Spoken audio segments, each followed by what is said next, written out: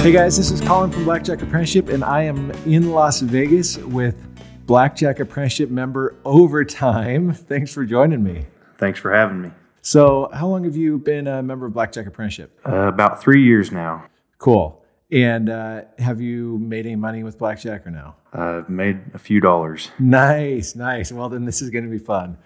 So for those who don't know, on our forum, someone actually just kind of did a shout out and asked me to interview Overtime. And I said, yeah, I'd love to. So this is the first chance we've gotten to be in the same room or same state since then. And so we're going to get to hear Overtime's story. And let's start at the beginning. How did you first hear about and get interested in Blackjack? Well, it all started with the movie 21. And when the movie 21 came out, I wasn't quite 18. And the casinos in my area were 18 and up. But a couple years later, this was around 2009, 2010, I turned 18. And that was the first time I joined BJA. And my friends and I joined for about a month, and that's where I learned basic strategy and really got into counting cards and learned the running count. Kind of knew a few deviations. I know I didn't have a winning game. I didn't keep any records, and I never went to a casino to count cards back then. But anytime we went, I would attempt to count cards.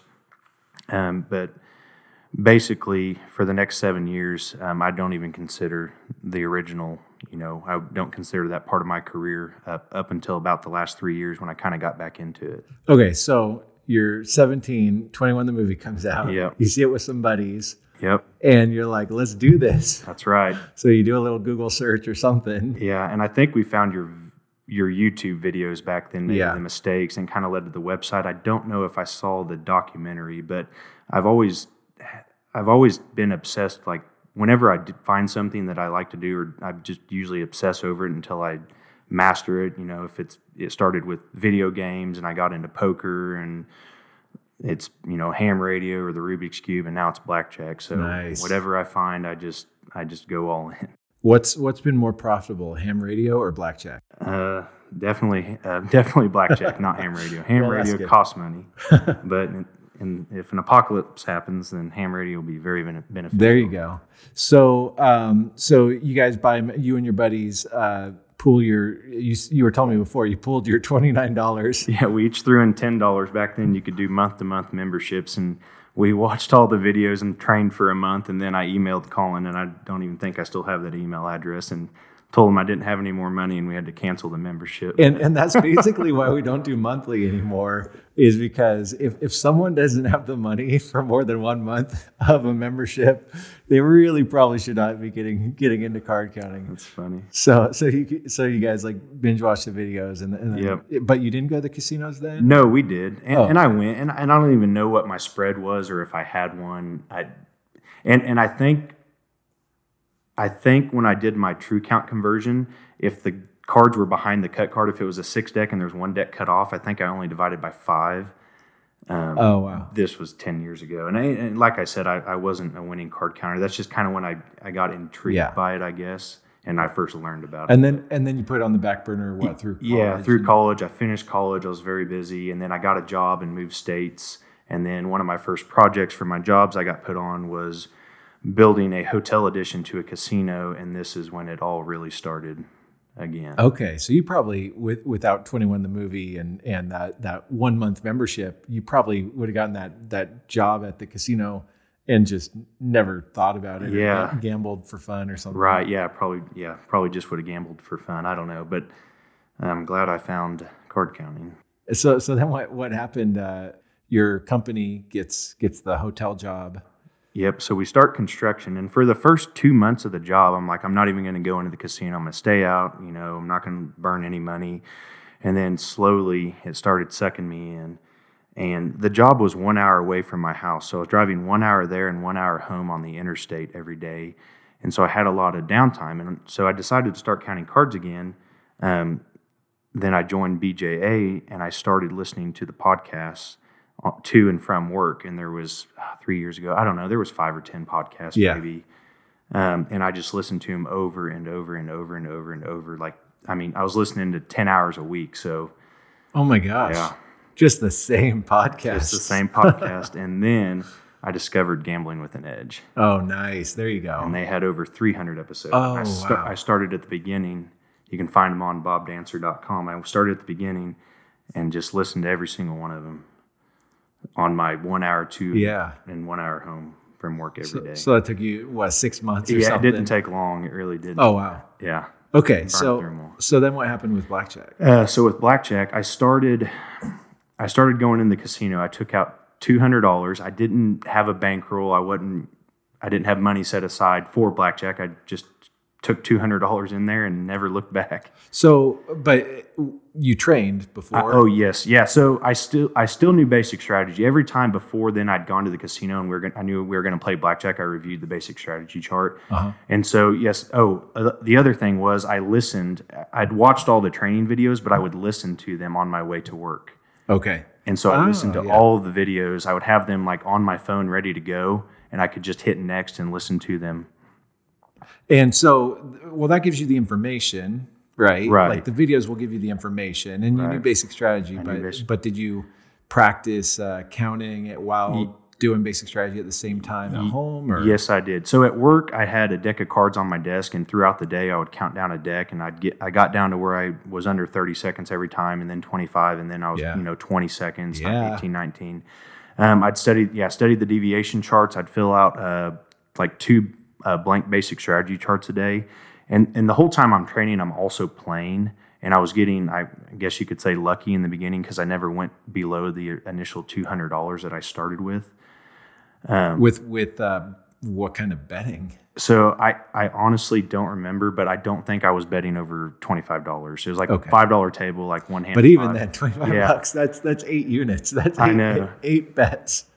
Like in my first 2 weeks, I made like $2,000, and then I got up to almost $3,000, and then I went on a $1,500 losing streak, and I dropped down to around $1,500, and I almost quit. Yeah, so you're having the normal swings of overbetting your bankroll. You know, fortunately, like me, you had the positive first. Yeah, I almost quit, and I was like, "Oh, I'm up this much." I said, "I'll just keep going." If I lose it all, then I'm done. Dude, you should have quit. Think of how much time you would have saved over the years. I'm glad I did not. Okay, so back to the training. You said you could count down a deck in under 20 seconds. Right. You knew basic strategy, and then your training is at the table. Yes, I became so obsessed with it. I would wake up at 3 a.m. and leave at 3:30, and I would or sooner, and I would get to the casino around 4 or 4:30 every morning, 5 nights a week. Wow! So I could play before work. Because I was working right outside, so all I had to do, and then I would go in on my lunch break and play a shoe, and then I would go in after work and play for 2 or 3 hours. And my fiance at the time, now she's my wife, she didn't understand it. Yeah, that's pretty obsessive. Yes, I mean, I feel like I know that feeling though. Yes, it's so exciting. It was, and not exciting like a gambler where you're getting this like gambler's high, but exciting of, hey, I'm growing this thing. Yeah. Every shoe I play is positive EV. Yes, and I was playing, 20 hours a week, and my bankroll was growing with, I could see it grow, and I had my glove box locked in my truck, and I'd keep my bankroll in there, and I would just like every day I'd, keep records, and I was watching it grow, and I just couldn't get enough. So it goes up to about $3,000, and then down to 1,500, and you're thinking of calling it quits, and then I just immediately started winning again, and I got up to 3,000 or 3,500 somewhere in there, and that's when I got a customized bet spread from you. Okay, and it was 1 hand of 5 to 2 by 30. I believe on the still probably a little bit. Six deck, that was 5% risk. Okay, yeah. And then on the double deck, it was 1 hand of 10 to 2 by 50, but aggressively wonging out, and that was also about 5% risk. Okay. But you said as soon as you double your bankroll or as soon as you get to 5,000, you said it would be 2% risk. Yeah. And it didn't take me but another couple of weeks, and I was at 5,000. And then I held that bet spread 1 by 5 to 2 by 30 until I got CVCX, and that was around $7,000, and that's after I met Levi Mitch, which is a whole different story. Okay, so you just kind of ground it out at 5% risk. It's kind of like higher than I prefer, but man, I've been there. We played at 5% for a long time because we didn't really. It felt 5% sounds so small. Yeah, I would never do that now. I'm sure I gave you that bet spread because there wasn't really a way to get positive EV with much lower. Right. We went back and forth, and you're like, hey, and you told me, you're like, hey, it's high.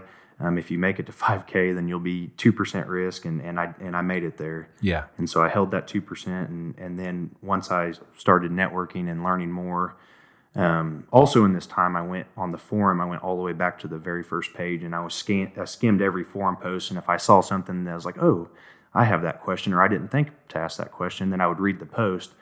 And I did that early on as well. And I was a sponge and absorbed. I read a bunch of books and tried to absorb as much information as I could on my own. And then I got to the point where I was like, I needed to meet somebody. Like I need to, I don't know what I don't know. And that's when I got to go to Vegas for the first time. Yeah. So tell us about that.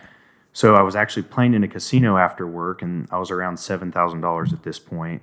I think I was about 4 months in. And I got an email from my boss saying, hey, do you want to go to Vegas for this expo for, construction? I said, well, sure, I want to go. And so the next week I was on my way it was a couple weeks later, I was on my way to Vegas, but I had posted on the forum, hey, I'll be in Vegas these dates. I'm looking to network, blah, blah, blah. And by that point, it was like 2 pages, 3 pages back on the forum, and nobody had responded. But the night before my flight left, somebody messaged me, and it was Levi Mitch, and he said, hey, I'll be in town, here's my number, message me when you land. So I did.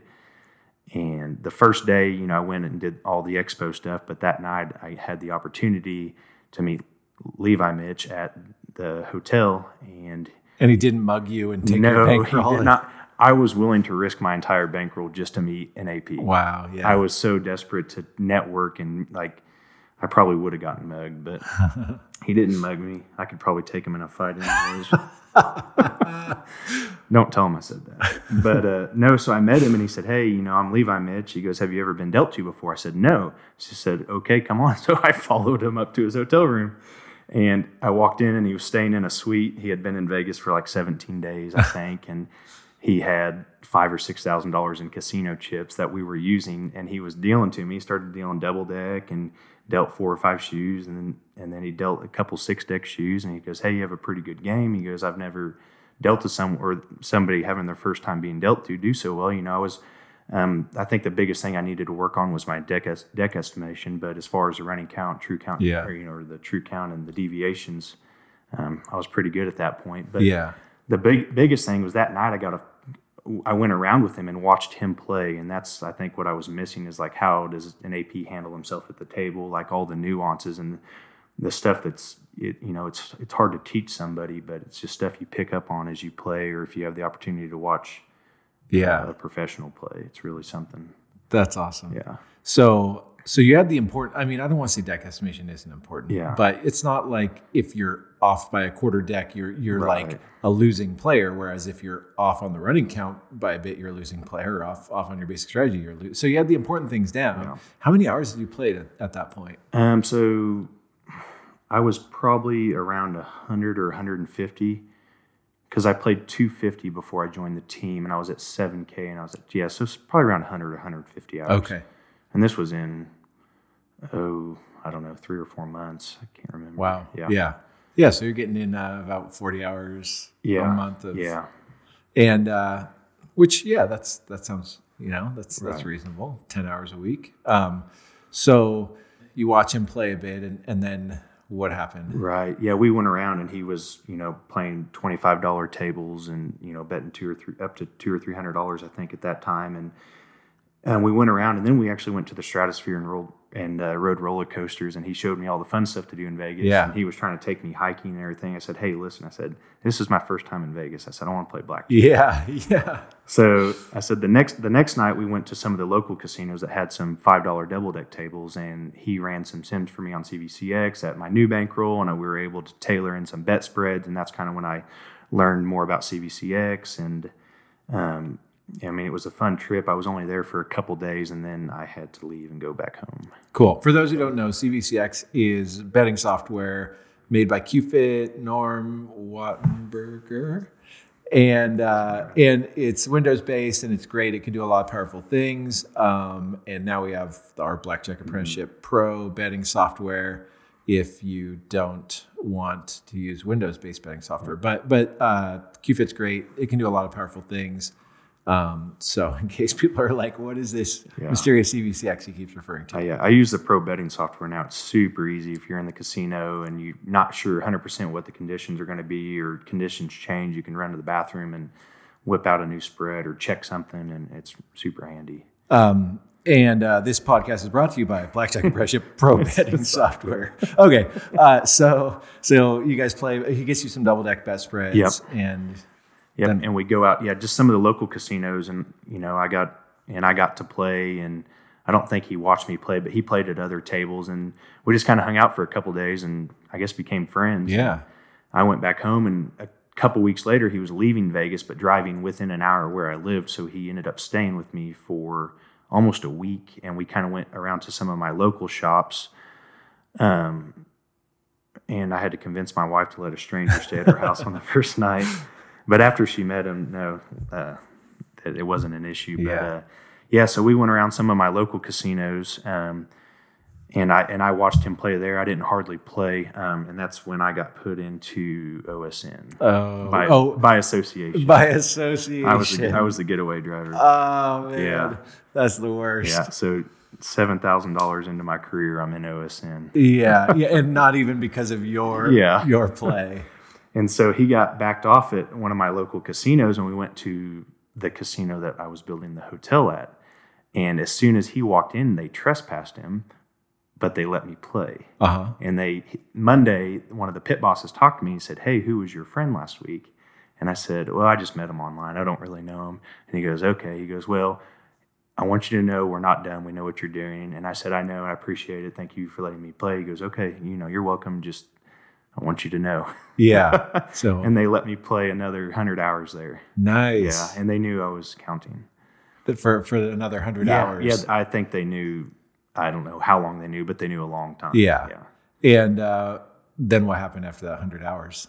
Well, after I joined the team, which is a few months down the line, I started betting more. Okay, so let's backtrack. Yeah. You're in OSN. Yep. Your career's over. No, Yep, just I'm kidding. And what transpired next? So Levi Mitch, we hung out for about a week, and then I, became friends, and then he went back home, and I was trying to he says I asked to be on his team. I don't think I did. I don't remember asking, but I was trying, at this point I'm like, man, I want to get on a team. That's the way to go. It's what everybody does. And so, I just kept playing on my own another 100 hours, and I made another 5,000. I got up to about 12,500 before I ended up joining the team. But I had to get dealt to by Spartan first. Uh-huh. And that was the most nerve-wracking experience, I think, because it was the first time I met him. He had flew to the Midwest, and I drove 4 hours to meet him. And then I met him in the hotel room, and then he dealt me 10 double-deck shoes and 10 six-deck shoes. And I had to, count down a deck, and, was only allowed so many mistakes. And I was very nervous, but I passed. Nice. Yeah, and then I went out and started playing. And just went back to where you had been playing. Yeah. So I went back to the casino that I was working on, and I lasted 2 weeks betting tablemen to table match. So they already told you, we know what you're doing here. Yeah. And you'd been betting at that point. What were you betting? So I started 1x5 to 2x30, and so when I got up to 12,000, I was maxing out at $100 on the double deck, 1x10 to 2x100. Okay. On the double deck. That's a pretty healthy bet spread. Yeah. So, but I was wonging out of negatives. Yeah. So and they knew what you were doing, but you weren't. It wasn't like we're going to pull the plug on you. Not yet. And then all of a sudden you're going from. I was betting 1x10. The table max on the double deck was 250. Okay, so 1x10 to 2x250. Yeah, on the one they had open during the day. They didn't open the $25 table until the weekends. But in those 2 weeks I didn't have a chance to go play on a weekend. But then I got backed off 2 weeks later, and they were polite about it. They're like, "Hey, overtime, can we talk to you?" And it was the table game manager. So I said, "Oh, sure." He said, "Hey, we noticed you've been betting a lot more lately." He goes, "What's going on?" And I just said, "I just got more money." Yeah. And he said, "Okay, well, no more blackjack." Okay. And I shook his hand and said, "Thank you," and so on and so forth. And that was it at that casino. Was it awkward at all, them working? It kind of was after that, because I would get to go into the back of house sometimes, and I would see the dealers like standing outside the break room, or have to go through the security checkpoints, to get back there, and see pit bosses and everything kind of in the back. And, I'll never be able to play there ever again, even if I try to play unrated, just because I'd be instantly recognized. Yeah. Like, I can't even go there for other advantage plays that aren't blackjack related. If I get closer than 2 banks of slots to the tables, they notice me. Yeah. And they're like, hey, overtime. And I'm like, yeah. Well, I guess maybe it's a little awkward, but at the same time, why should it be awkward for her?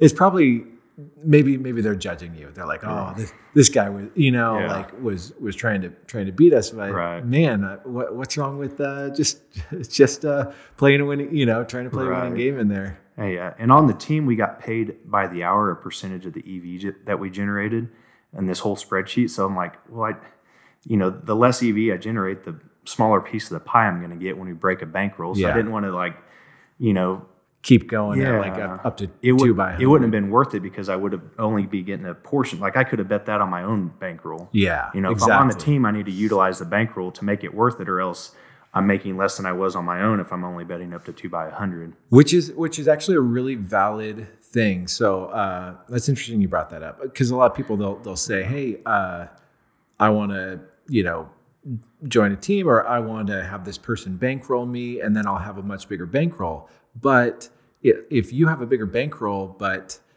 you're only keeping a portion of it, then you very well could be better off financially on your own. Right.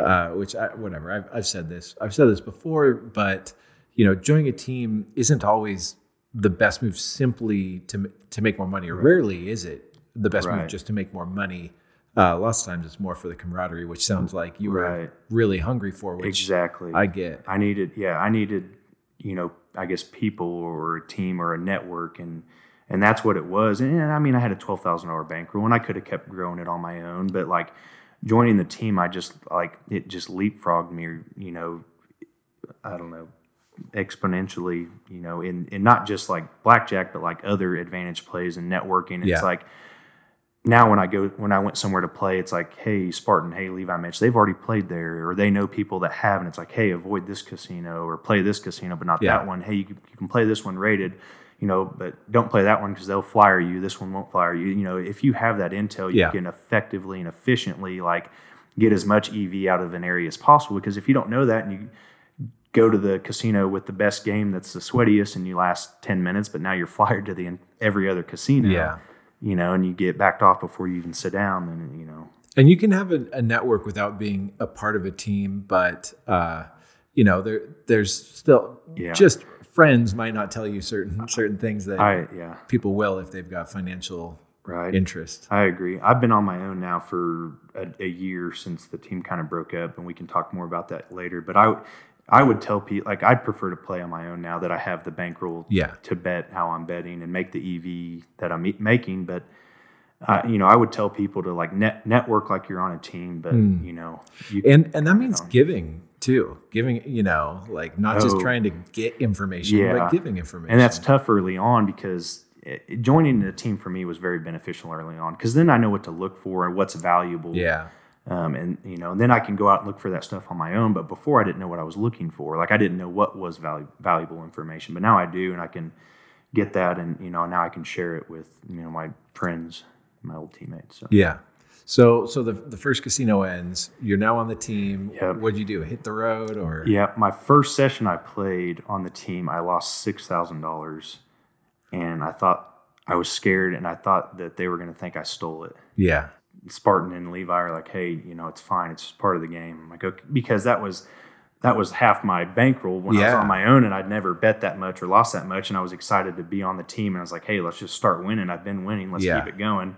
Yeah. And then I lose what would have been half my bankroll on my own, and I was just freaking out. Yeah. No, I remember apologizing to Ben the first time we chopped. We went out and just played for a couple hours, and he won money and I lost. I'm like, I'm sorry, you don't need to give me your money, but that's just he got it and I didn't yet. So they got it, Spartan and Levi Mitch. Yeah. And so then you hit the road, or? So I still had my normal job. So And so right when I started counting cards is when I proposed to my wife. Like the Saturday before I proposed, and then that Monday I'm like, oh, I'm gonna start counting cards again. Yeah. So she got to ride the whole thing with me. But so no, I still had work, and we were working 50, 60, 70 hours a week. It just kind of depended on the schedule. And you're planning a wedding and all that stuff. Yeah, and then we started planning a wedding. But I was still probably playing 10 or 15 hours a week. I had several other local casinos I hadn't been backed off yet. And then I was driving, once a week, I was driving 3.5 hours to a casino that I ended up taking almost $90,000 from over 112 hours because they were just letting me play their double deck up to 2x500. And that was because other APs have done, I guess, what I've done there, but I think I lasted the longest. Wow. Yeah. I don't know why. And was there like elaborate cover you were using? No. So this place is known for giving good free bets. And so I was collecting about $6,000 a month in free bets that I was cashing in. So when I first went in there, and I knew this going in, I knew I was going to go in and play rated just from the intel I had and what I was, kind of told about. And I went in, and the first time I played, I was kind of playing a white rabbit spread from -1 to 1. I was betting 100. At a 2, I was betting 200 or 300, and then at a 3, I was betting 500, I think. And then at if I was heads up, -2 and lower, I was betting 1x25 or 2x50. It was double deck. If you dropped a hand, you couldn't re-add it. So you're using kind of a tighter bet spread. It was a tighter spread. It's a little bit of betting cover, basically. Yes. And then after I played there for 2 or 3 trips, I'm like, if they're going to evaluate, or if they were going to evaluate me, I feel like they would have already done it. So I didn't bet any more, but I bet more aggressively, 2x50 to 2x500. And then they just never backed me off. Well, they did eventually. Oh, yeah. Yeah. But $90,000 later? $112, yeah, and $40,000 I collected from the free bets that I used to pay for the wedding. And so wait, I thought you said 90,000. I had 90,000 from blackjack. Oh, okay. And then I collected an additional almost $40,000 from all the free bets. So at this one casino, from one 130K? Yes. Okay. Total. Yeah. Yes. Yeah. That's good. Yeah. I was driving up there once a week because I don't want to give away too much because some people know what I'm talking about, but they'd give you 3 free bets, and they had like one that was available from these days, and then one was available this day, and one was available these days. Well, 2 of them overlapped, and the other one was one day apart. So you could drive up, do the one free bet, and then at 12:01 a.m. you could do the other 2 free bets. And this was during the week, so I would leave my job at 5 or 6 o'clock, drive 4 hours, get there at 10, check into my free hotel room, get an hour of sleep, do the free bets, and then I'd have to leave by 2 in the morning to get back to my job. So I'd get like 1 or 2 hours of sleep, and I did this for months, every week. Oh, man. But I was making $6,000 a month. Yeah. And that's when my wife kind of clicked. I said, she was kind of annoyed at first. I said, listen, I was trying to explain it to her. But then once I was showing her, like, hey, this is like money we're going to use to pay for the wedding. She goes, whoa. And that's when she kind of got it. Because before she's like, I just don't want to hear you talk about blackjack anymore. That's all you talk about. But then once this started happening, that's a really good. Yeah. That's a really good point. When you tie the money to a goal, a worthwhile goal, it makes it worthwhile. And I mean, gosh, that's a philosophy in general. Money in and of itself it really doesn't have a purpose. Yeah. But money that furthers a worthwhile goal is worth the 1 or 2 hours sleep. Yeah. You've got to have a why. Like, why are you doing what you're doing? Exactly. If you don't have a goal or a why, like short term and long term, then I don't know. You just don't. I guess you don't have a purpose. But I agree. Talk about the why. Yeah. So you're making, gosh, it was 6,000. Was that just from 6,000 a month? Was that from the free plays? Yep. Well, I had to drive up there once a week, and I'd pick up 1,500. Yeah. And then how long did this take to win the 130K? It was over 112 hours, and it was, I think, over the span of 8 months. Okay. Yeah. At this one casino that I was driving up.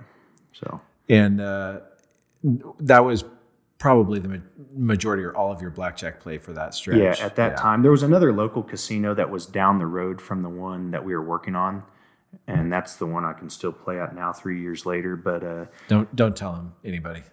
Oh, yeah, seriously don't.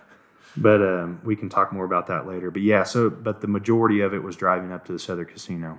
Okay. But I actually wasn't playing a lot of blackjack there when I went to go pick up my free bets. Sure. Because I didn't want to kill my ADT, your average daily theoretical. Yeah. Because I was giving them so much play, or I would give them so much play like during one day. I don't think this is any trade secret, but they base the comps they give you based off your hours played, how much your average bet is, and then sometimes they rate you of how good of a basic strategy player you are, and that might affect how much they're expecting to make off of you, but then they give you a percentage of that back. But the more you do it, the higher your average daily theoretical loss is, the better your comps, I guess, are going to be, or the better your free bets and free play. So I didn't want to go in and play because that can cut your stuff in half, or because now instead of one day of play, you have a second day added to that. And instead of generating or playing for 10 hours, you play for 1 hour. Now, instead of 10 hours worth of ADT, you have 11 divided by 2. Okay, so you would just play like a long session. Right, every once in a while to keep the free bets coming. Interesting. But at this place, I ended up over doubled my EV there at this place. Your EV or your on my blackjack, my AV was double my EV. Oh, by the time I was done, I only had 2. Oh, wow! And the 8 months, so you were just like positive variance through the roof. I had my biggest winning session there, which was $17,000. I was betting 2x5. And I almost quit at 10,000, but I was like, I've only played for 3 hours and I get paid by the hour. Why would I stop? So I kept playing and won another 7. And sometimes I would go in just to pick up free bets. And I started like getting to really know the pit bosses. And this one, I was like, hey, can you not like swipe my card in? I don't, and she goes, oh, just doing a drive-by. I think she kind of knew what I was doing, but they didn't care. Or I would be really tired, and I'm like, hey, I wouldn't be mad if you forgot to log me out of the table for a few hours to make it look like I was still playing in the system, just to generate, more, I guess, points and stuff. So is that the most you've taken out of one casino? Yes, with the free bets and the blackjack. I've had this other casino I've been playing at. It's really local to me. I'm at about 65,000, but I can still play there. Yeah. But yeah, that's the most. Well, let's get that one to at least 140,000. Yeah, we'll total money taken. I already made them shut down their one double deck game because it quote unquote wasn't making any money. I wonder why. Yeah. One of the last days I was playing there, the table games manager came through and I said, hey, how's it going? And he's like, not good. I said, what's wrong? He goes, it was, the beginning of the month. And he's like, I just had to send a report to my boss as to why this table lost money again. Oh, and he goes, I just had one sentence, overtime. And he said my name. And then he walks over to the computer. He goes, yeah, you've been playing here for 8 months and you haven't had a losing month yet. You're like, I said, yeah, I'm just getting lucky. Yeah, and I can still, And so there's no more double deck there. Sorry, guys, it was a good game. But so now I can play the 6 deck and they'll raise the limits enough to make it worth it. So he was saying you hadn't had a losing session? A losing month. A losing month? Yeah. Oh, and you're like, fascinating. Weird. I didn't know. I said, I think I'm down. He goes, no, you're way up. Wow. And I was. Because when I first started playing there, they'd let me bet 2x500. And in my first couple sessions, I lost $20,000 combined. And it's a small casino. I mean, it probably takes them like 2 or 3 months to, generate that much in $5 and $10 bets. Yeah. Because they're never that busy. Wow. So, but they've got pretty good records then. I was almost always heads up and I was the only one betting that much. And this place they didn't stock $500 chips there until I started playing there. And so I would clear the rack out. I've done it several times, and then we'd have to sit and wait till they got a fill because they didn't have enough to cover my bets. And which is a great feeling. Yeah, I've got some good pictures of that, and I had one just happen recently on the 6 deck. But so I started losing there, and they just loved it because they're like, "Oh man, we just made $20,000 off this guy." Well, then 2 weeks later, it swung the other direction, and I was up $20,000, and that is when. They're like, hey, we can only let you go to 300. And then they capped my bets at 300 and for a while. And then eventually they're like, okay, you can go to 500 again. And then, okay, 300. And then they capped me at 300 and then 200. And then the table slowly died. Oh, man. Yeah. So, but they're still letting you play still the letting me shoe, play. Yep. the shoe game. Not worth as much, but Worth more than not playing. Still worth more than not playing. And yeah, especially now that I'm starting to have to travel more because it's the only close spot, and they wouldn't go up to 2x300 until recently. So, and has this place all been playing solo again, or did you? No. So I played it all last year. Was on the team, and the year before that, I don't think I played it solo before the team, but this whole year I've played probably 50 or 60 hours or there at this place. I think I'm at like 300 hours this year. So, talk a little bit. Actually, no. Let's talk a little bit more about on the team. Okay. So we were talking before about something that you guys found in another country. Oh yes, I won't say where, but my wife and I got married, and I planned so we could have flown cheaper out of an airport an hour and a half from us, or about the same price, but this airport 3.5 hours from us, we drove by the casino that I could pick up my free Yeah, tickets. there you go. That's what basically pay for the flight. So I'm like, hey, we're going to fly out of here. I know it's further, but on the way there, I can pick up this much money, and when we land, I can pick up this much money. Yeah. Exactly. Of course, you have to. Yeah, and so I talked her into that, and then I'm on the team. I think cash-wise, I was taking money in case I wanted to play or found something, and I'm glad I did. But I took, I think, about $40,000. Wow! And I had researched, how to declare and filled out the fence in and printed everything off.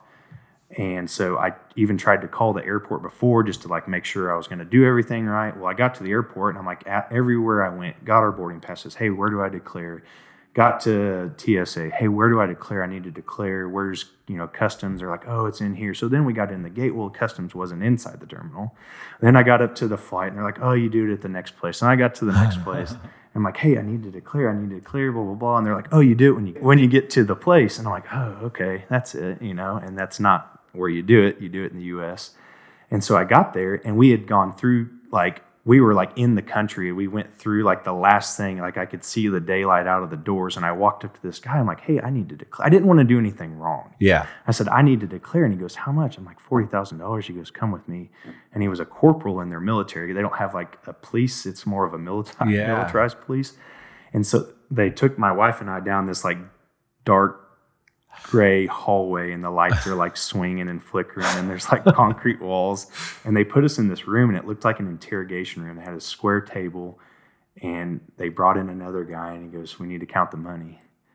So we counted out every bill on the table, and then the guy standing in the corner looks at the corporal, and he goes, are we going to confiscate the money? Oh, no.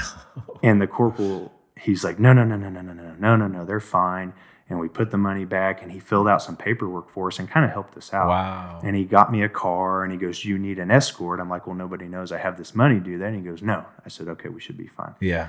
And so we made it to where we were going. And he's like, hey, call me when you're leaving, and I'll meet you at the airport. So I called him, I said, hey, we're leaving, heading to the airport. And he met us there when we were leaving, and escorted us all the way to the plane, stopped everybody in line at the TSA. A lady was getting ready to put her shoes on the conveyor, and he goes, ma'am, step back. And that's not what I wanted to do, but I wonder if it's just that it's good for tourism. I don't know. Yeah. And it may be, and to not have a bad situation. So that was that story. And we ended up going back to this place 2 weeks later, but so we're on our honeymoon and we're having a great time, and the room and everything's free from a casino. And one perk of joining the team was you find out about other advantage plays other than blackjack. And I had been, shown stuff to look out for, and I ended up finding a machine.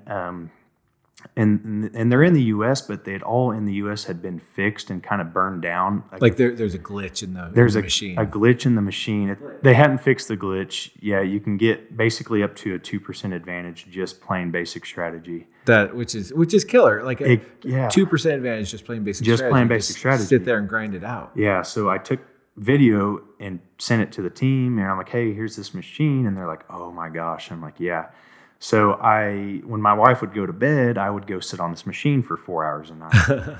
And so I think you could, which is why you're overtime, because you are grinding day and night. I never stop.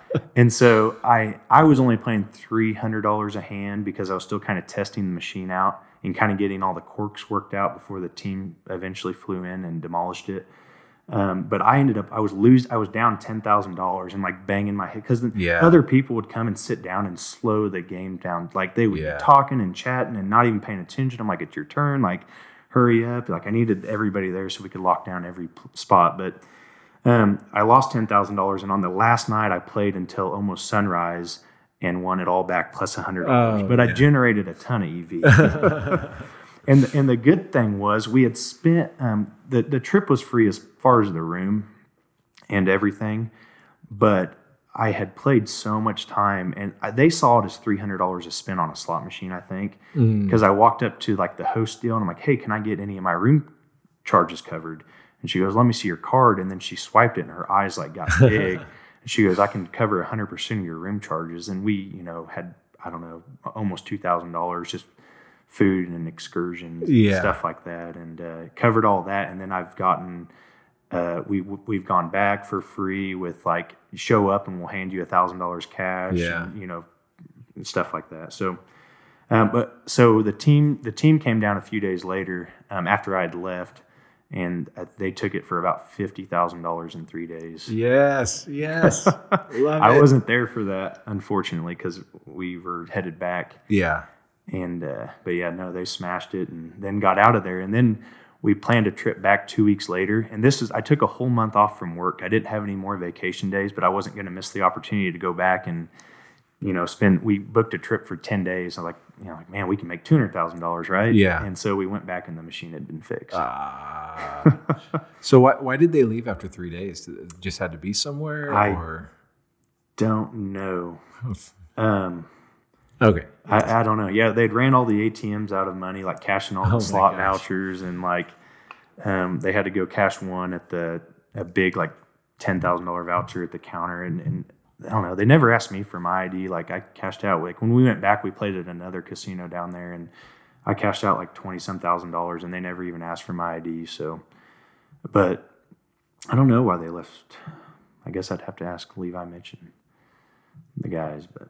So, so the team, you were part of it for a couple of years, and then it just kind of disbanded. Yeah. So Spartan and Levi, Mitch, like it was 2018. I only played 80 hours. I was really busy at work and super stressed out, and I was doing a job for building a couple buildings for a major corporation, and there was a lot going on, and I was busy, and it was that everybody else on the team was kind of the same way, like. Nobody was really playing a lot of hours. Everybody had a bunch of cash tied up in the team as team bankroll. They couldn't use it for other things. They were doing other advantage plays, and it just kind of like... It was like you guys didn't need the team. No. You had the networking. Mm-hmm. You all had enough money to play on your own, and you lose the motivation. It just kind of dissolved. Yeah. And so it's like everybody has enough to bankroll themselves. Like the only reason we were a team, I guess, early on was to have a bigger bankroll. Yeah. And it just fizzled out, and that's fine with me. Like everybody's on good terms. There was nothing negative from it, but now I've been on my own for this last year. And when I was on the team, like I just almost never lost. Like I had one short session where I dumped. I had my biggest loss ever, which was 18,000 betting 2x800, which was pretty mild as far as bad as it could have been, but. I won way more than I lost on the team, but then as soon as I broke back out on my own, I lost for my first 140 hours, lost almost half my bankroll. Wow! With one. Well, so I didn't take all the money. Like I started out with a pretty modest bankroll because I had put the other money aside for some other things. Like this is enough to start with, and I didn't have to put any more money in it. But I lost almost half my bankroll. But then I dug out of it. 140-hour losing streak, and now I've doubled my bankroll this year. Nice. So, yeah. So you've done solo and then team and solo. Mm-hmm. Like what do you prefer, or is it not solo? Yeah. Yeah. I can do whatever I want when I want, I guess, with my money, as far as like this play or that play, or I don't know. Yeah. Now that I'm used to the swings and like I know what I know. I don't know if I would ever. I've got some guys I might bankroll, but I don't think I would. I don't want to. I don't know. I don't see a need to team up anymore. But because you've got a good network now, Yeah. so you don't need that camaraderie. I mean, you have the camaraderie without needing to be on the team, and you've got the bankroll without needing the team. Exactly. Okay, cool. So, can I just ask you some of these questions? Yeah. Awesome. I've got some more stories I didn't tell, but we can do whatever. No, let's hear them. So this one, I guess, I don't know. I didn't have that many interesting back-offs. They were all super polite and nice. So I don't have like any great back-off stories except one. I was playing a casino that can't back you off, and like this guy just walked up and he was talking to he didn't even look like he worked there. And then I raised my bet and he turned around and told the dealer to shuffle. And so I acted like, after I raised my bet, I didn't even see him or hear him. So I just left my bets out there while she shuffled and pretended to be watching TV. And then he turned back around and I lowered my bets. And then I started playing again. And then he did it again. And so I'm like, because sometimes if they don't know, if they just tell the dealer to shuffle, they're trying to see your reaction. Yeah. And so I've played through that before and played and ended up playing all night. But this wasn't the case. So I was like, oh, this isn't going to work. So after like the second or third time, I got up and got my chips, and I didn't even have that much in chips I was losing. I had a couple thousand, and I walked over to the cage, and I was standing in line for the cage, and they had a radio on the back counter. That's like a security radio or surveillance or whatever, and they're like, hey, the guy in the trucker hat, get his ID. And so I heard him. I'm like, well, this will be fun. So yeah. I walked. It's my turn to go to the cage, and I could see like this guy like playing linebacker, and I'm the running back. Yeah. Trying to see which way what hole I'm going to run in. So I run over there, and like before he gets there, I'm like, hey, do I need to show ID? She goes, how much do you have? I said, 2,000. She said, no. And so he got up and was like, sir, I need your ID. I said, she just told me I didn't have to. And she had no idea. And so I was like, I don't have it, and I'm not going to show you. And then I said, you might want to turn your radio down. And he and he just hung his head and turned around and walked away. And so she cashed you out? Did you just walk out? Yeah. No ID? I can get pretty confrontational when not wanting to show my ID. I was playing a strip casino, and I was down 9,900 and because I was trying not to CTR. Yeah. And so I ended up walking out with almost 18,000. So I had a pretty big swing. 18,000? Yeah. So I ended up making 7,000 or 8,000. Yeah. And so I'm like, oh crap, I don't want to show ID. And Spartan wasn't in town, so I couldn't like offload the chips. And so I went up to the cage. I was going to cash out less than 10,000 and come back later. And that's not always advisable. But yeah. Anyway, she goes, hey, I need you to see your ID. I said, oh, no, thank you. She goes, no, I need to see it. I said, no, I don't have it, blah, blah, blah. She goes, so she calls the pit or whatever. She goes, well, I know you have a lot more than this, and I'm not going to cash you out without showing your ID. So the manager of the casino comes up and he gives me his business card. I was like, hey, I'm going to call my lawyer. I'm going to call gaming. I said, you have to cash me out. He goes, we're not going to cash you out. So I walked outside and I called gaming and talked to a senior gaming agent, and basically he said, I think there's some new statute or something. This was a couple years ago, but he said basically they can make you over 2,000 or 3,000. And I don't know if this is true, but this is what in Vegas they can't, or in Nevada if it's over 3,000 they can say that they need ID. So anyway, so then I fake called my lawyer, which I didn't do. So I went back in there and I was like, well, nobody's in town. I had a large portion of my cash was in chips. I didn't want to leave town with the chips, and I'm like, gosh dang it. So I bit the bullet. I was like, I didn't have any heat. I was drawing more attention to myself than I think I needed to. So I cashed out, gave my ID, and then I put my tail between my legs, and I went over to the pit and found the manager, and I apologized. I said, hey, I just don't like being told what to do, and just try to act like a rich person or kid or whatever. And I said, hey, can I get rated for my last 8 hours? And he said, sure. I said, were you checking my play? So I turned that, and I'd already given my ID, so what's the harm? Yeah. And so that turned into like a year's worth of, every time I came to Vegas, like free rooms, and like, a year later I came and my wife and I went and ate dinner there, $200 dinner there with Hit a Seven and his wife. Yeah. And I mean, I've just, every time I'm in town and they're not coming anymore, but just from that one session, and so I could have just walked out the door and left. And I'm like, I'll see what else I can get out of it. And Yeah, at that point, Yeah. they know who you are. They didn't back you off. No. So what's the harm in just seeing if you can get the comps out Right. of it? Yeah, and I did. Love it. Another story was after that other country, I took the whole month off. So when Levi Mitch flew back, I went and picked him up at an airport, and we went on a 2-week trip. And so I don't get to do this because I have a job, so I'm excited. So we go all the way across the country for me. But we went up to a casino, and we're playing in the same casino. This is like 10 hours from my house. And he's playing at a table right by the podium, and I'm like 5 tables down playing, betting up to 2x500. Well, the pit boss gets on the phone and starts talking about me, and Levi Mitch can hear everything he's saying. So Levi Mitch is texting me everything that they're saying about me, and they're like, I think we got a card counter on such and such table. He's going 2x50, 2x50, and they'll bet 500. And he's like, okay, we're going to watch him, And so now I know they're watching me. And if you know they're watching you, you can throw them off. Yeah. So I played a couple dummy shoes, like break even, nothing crazy. Yeah. And then ended up playing the rest of the night. Yeah. Yeah. So I think I've told this story before. Like that's as long as you know the cost. Yes. There's very little risk in that. I think I've told the story before that Dusty Pink Chip was on a trip, and it was the same thing where he heard them saying like, hey, watch him. We think he's counting cards. So he calls me. He says, hey, can I basically flat bet a few shoes? And he said, I'll pay the cost in EV. And I said, sure, why not? So he plays a couple shoes flat betting like 2x200 or something like that. And then they're like, nope, he's not a card guy. He plays all night. Yeah. If you know, I'm not saying every time the phone rings, run, but if you happen to know what they're talking about, in that instance, it was very beneficial. I might bring it up at the boot camp this weekend. I just overheard on Gambling with an Edge, a guy, I feel bad I can't remember his name, but it was a recent one, and he was saying that when he knows that they're watching him, he'll do something like if he's betting $100, he'll double a 12 against a 2 or a 3. He'll double for $5. Double for less. He'll double because one, they have to call it out. Doubling a hard 12. It's he said that in his opinion, like the cost of doubling $5, he's only going to hit it once anyway.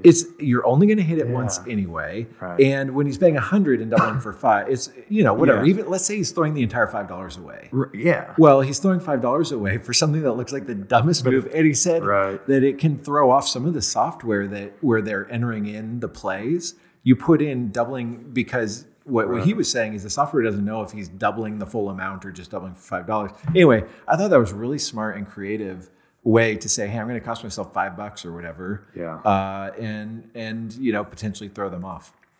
That's smart. Yeah. Yeah. But one time I did win in Vegas. SD1 and I went out and played, and I'd drop him off down the block and go park, and we'd go into the same casino. We were sharing a car, and we were playing a couple tables apart, but we went to both go cash out at the same time. And I had 6,000 or 7,000, and I think he had 6 or 7, about the same. And I just totally refused to show my ID, and she shrugged her shoulders and cashed me out. And then he had a completely different experience, and they did the same thing that happened to me at the other property. So I don't know. Sometimes it might be worth just saying no and see what happens. And don't just give it up on the first try. That's right.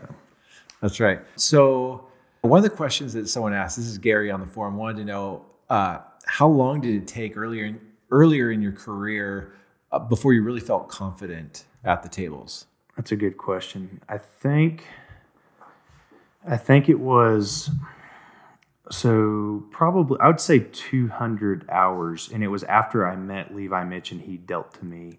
That's when I started kind of getting used to the swings. I was playing with appropriate risk. And I feel like I just felt the flow of the game. And something I didn't mention, in my area I had ran into another card counter, and this was before I joined the team, and we started practicing together once a week. And he learned only from reading books, and and then so he had a little bit different style, and we dealt to each other, and he was a good player. And as soon as I started dealing to him, and also a guy from work about my age, we started writing together every morning. So we would quiz each other on basic strategy and deviations. I forgot to say that earlier. And so I was kind of teaching him, and the other guy and I were working together, and we'd all three meet once a week after I got off work. And so when I started dealing to somebody else is when I feel like I really learned it. I'm like, good. First off, I need to know what I'm doing in order to teach this person, or I don't want to look dumb in front of this other card counter. It's like I need to know. And so I feel like teaching somebody else is what really kind of ingrained it. Okay. And it was around that 200 hours also that you started to feel comfortable with just the variance. Yeah, of the game. just the flow of the game, like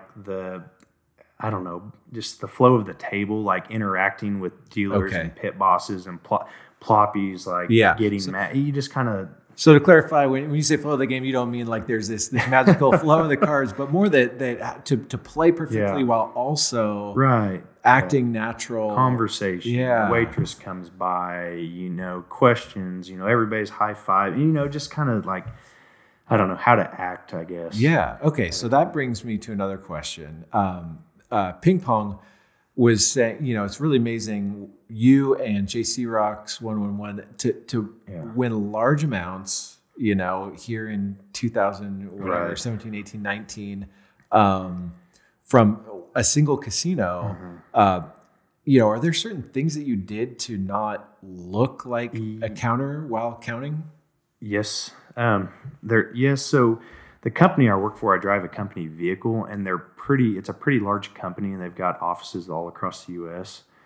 And so, especially in my area, and a lot of the areas that I'm still playing, a lot of the people that are at my company gamble. Yeah. And so I have a good excuse to be almost anywhere.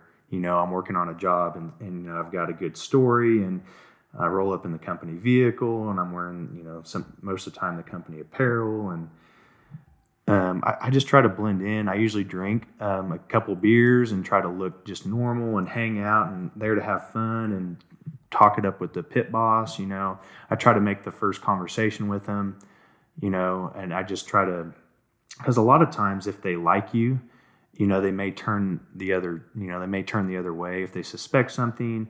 And sometimes it comes from surveillance, but sometimes surveillance doesn't watch you until, the pit boss might call and say, hey, he's betting a certain amount, watch him, or so on and so forth. But on the team, if you tipped, it was out of your own pocket. And so I'm like, I'm not going to tip. That's dumb. And so I never tipped. But after I at this one casino, I played so many hours, and there was one dealer who's now a pit boss that was like, kind of like, hey, I know what you're doing. So the count would, I don't know, I'd be playing heads up. So the count would go negative 5, 6, 7, and then a bunch of small cards would come out. It might be to 0, or I'm -1, or, running -1, and he'll be like, oh, wink, wink, bunch of small cards. Here comes the big bets. I'm like, what are you talking about?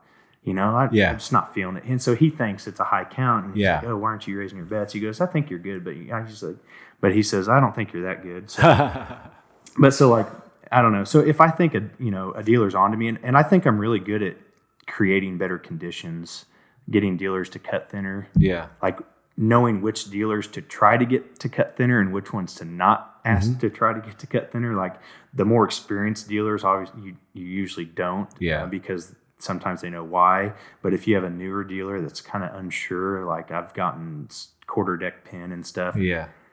So we kind of got off topic. So do you tip now? No, only at this one casino. Okay. And how do you calculate how much to tip? You follow your heart. I know. So no, I keep track of how much I tip. And honestly, like I feel like they don't think I'm tipping enough. So it says it never any service industry person ever. And so and one of the dealers alluded to it actually last week, and I said, you don't think I'm tipping enough? I said, then I'll just stop tipping. It's like I don't have to. But it started with that one dealer. I don't know, because he might be next in line for table games manager, and I think he knows what I'm doing. Yeah. And he's hoping that maybe the other table games manager gets the axe. Yeah. I don't know. But well, I've never heard a dealer tell me I'm tipping too much. No. And I base how I play based on where I'm at. Like if I'm playing one of the few casinos that I can drive to on the weekend, I'm going to play a little differently than if I fly somewhere and I'm only going to be there for a few days. Yep. Like Vegas, I'll play 10, 15, 30-minute top sessions or until I expose my max bets. Because usually if you start out green and you go 2 by 3, 4, 500, it's pretty quick in Vegas. So, but I think if you get out of there and just go to the next place, then they'll just kind of write you off and don't go back there. But like if I'm in SoCal and casinos are 20, 30 minutes or an hour apart, I'm going to play a little longer and but still play hard because I know I'm not going to be back there for 6 months or a year or longer. So I know they'll forget about me, and I play unrated and all that stuff. So in a rental car and so. So next question comes from JC Rocks. He wants to know how the comps and heat and benefits, everything held up with top tier status. Oh man! After all the dust settled. So that's what I was worried about because I know other APs that have gotten their card deactivated at one of maybe not that property, but one of the other properties, and so I had gotten a lot of comps like airfare, hotels, like flat screen TVs, Dyson vacuums, Yeti coolers. Oh my gosh. 7-day cruise. This is all from the casino that I took. So I probably took an additional $40,000 or $50,000 from just comps and trips and airfare and rental car reimbursements and cruises and stuff from this same casino that I achieved the top tier status at.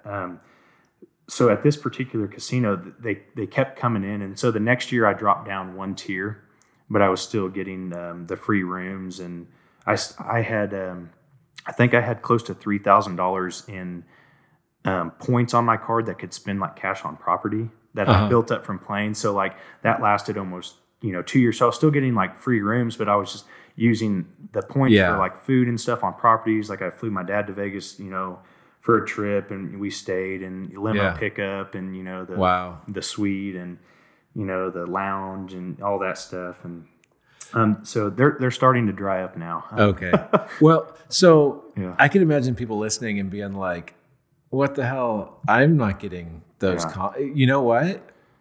Most of that stuff I never got either, but it can happen. It can happen. So I almost never play rated unless I have very, very, very, very, very good intel from other APs that are like, hey, like, it's okay to play rated here. This place doesn't database, or this place doesn't flyer, or this place gives $6,000 a month in free bets. Yeah. So,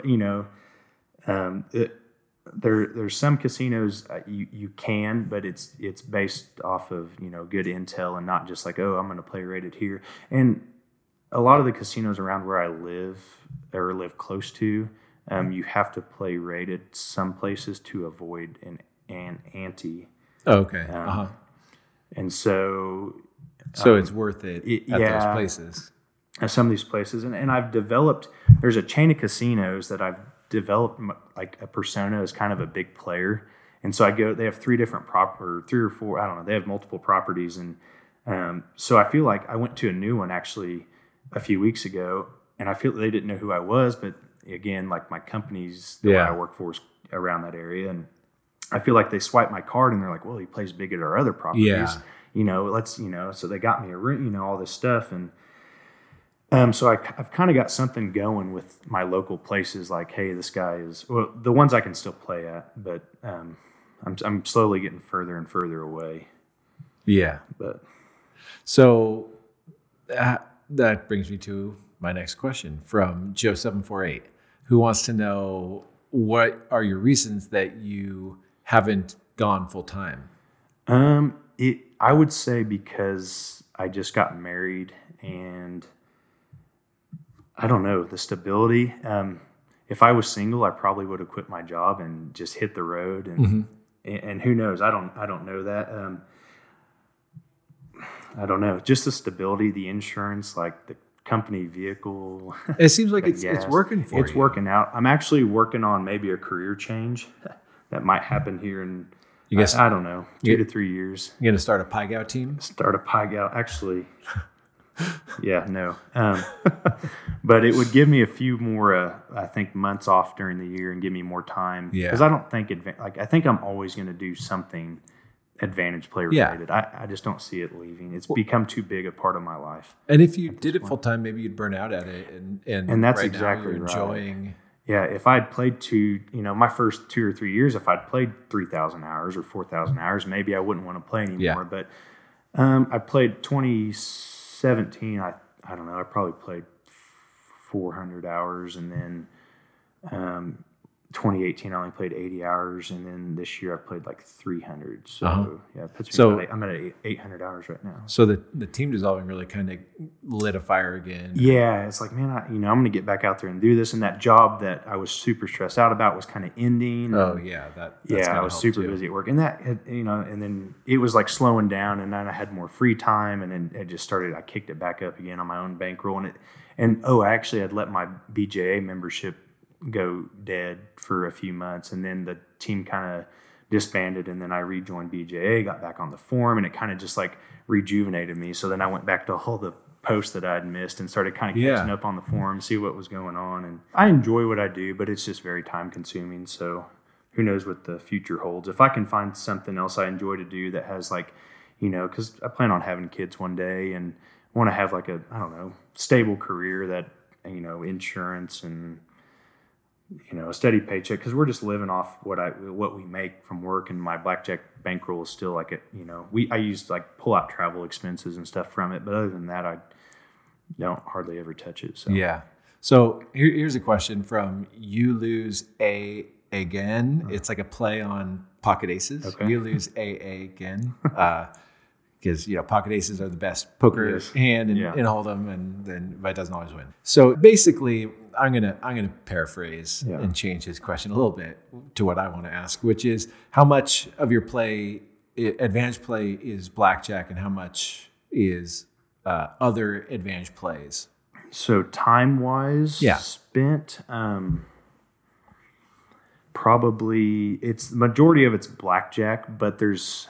So, like, if I have a negative shoe, I might get up and do some other advantage plays. I can't say too much about. Because you're chasing your money? Yes, because and I think it looks good a lot of times, too. I think that probably does. And so, like, it's a negative shoe. Somebody else is going to burn it out. I might go blow some steam and do some other advantage plays around the casino. But I'd say the majority of it's blackjack. But, if I show up to a casino and I'll look for all kinds of opportunities while I'm there. I used to just beeline straight to the blackjack table. Yeah. But now I'll like check some dealers out or check out other games or kind of scout the entire casino. Because, if you just focus on like one thing, then there's a lot of EV around the casino that you may not know about. But the majority of it's still blackjack. Yep. The majority of my money is, blackjack. So cool. Speaking of money, Levi Mitch said that you're actually pretty good with managing your money. He said you use Dave Ramsey. Oh, yes. Financial Peace University. Yeah. Did you used to be in debt? Yeah. So I took out loans to go to college. When I graduated, my senior year of college, my dad got me Financial Peace University. Uh-huh.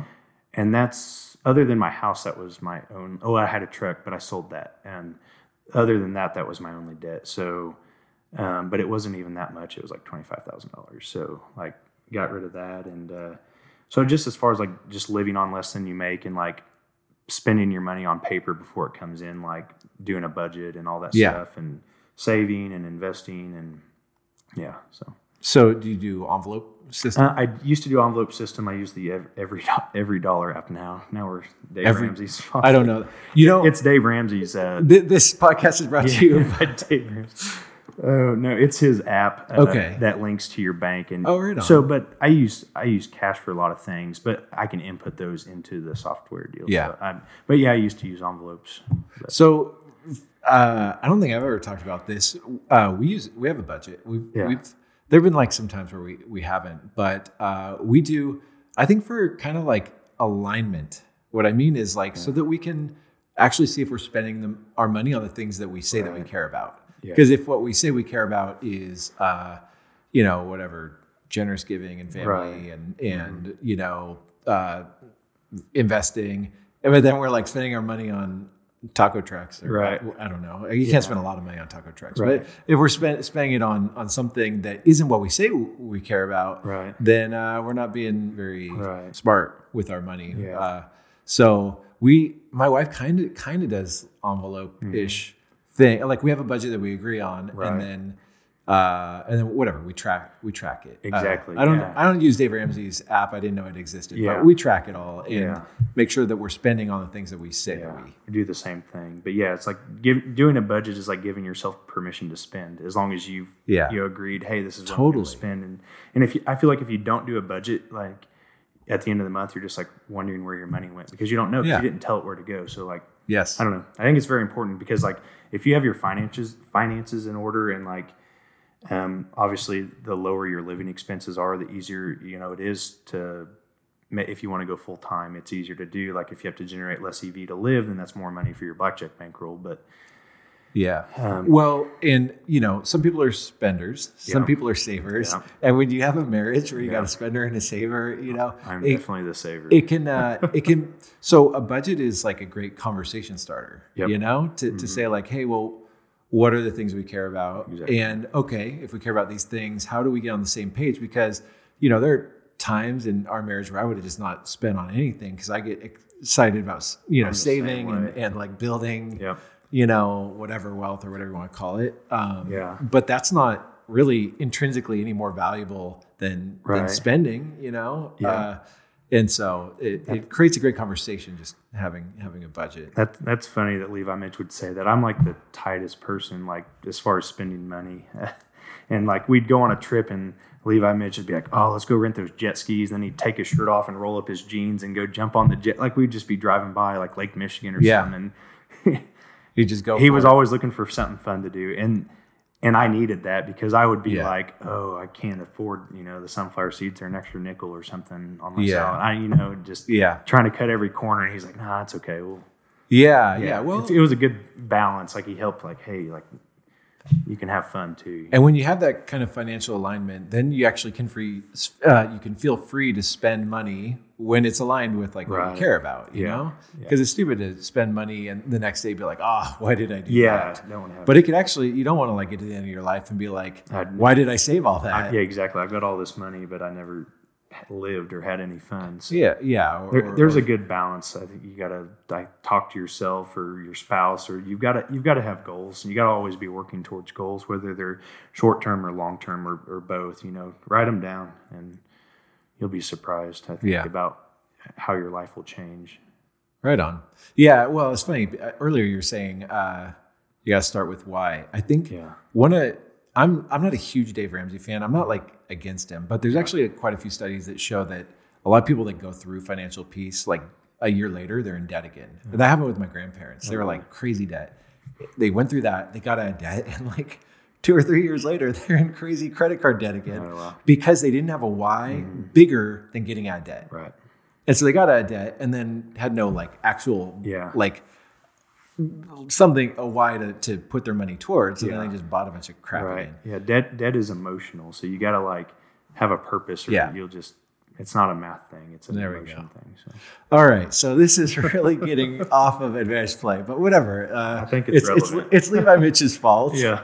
And then you get me fired up about talking about financial alignment, and I'll just keep going. So one other question I've got is from Nubs, and he wanted to know any mistakes or errors that you've found in your game or that you've learned from over the years. Man, I thought about that question the whole way here, and I was like, what am I going to say?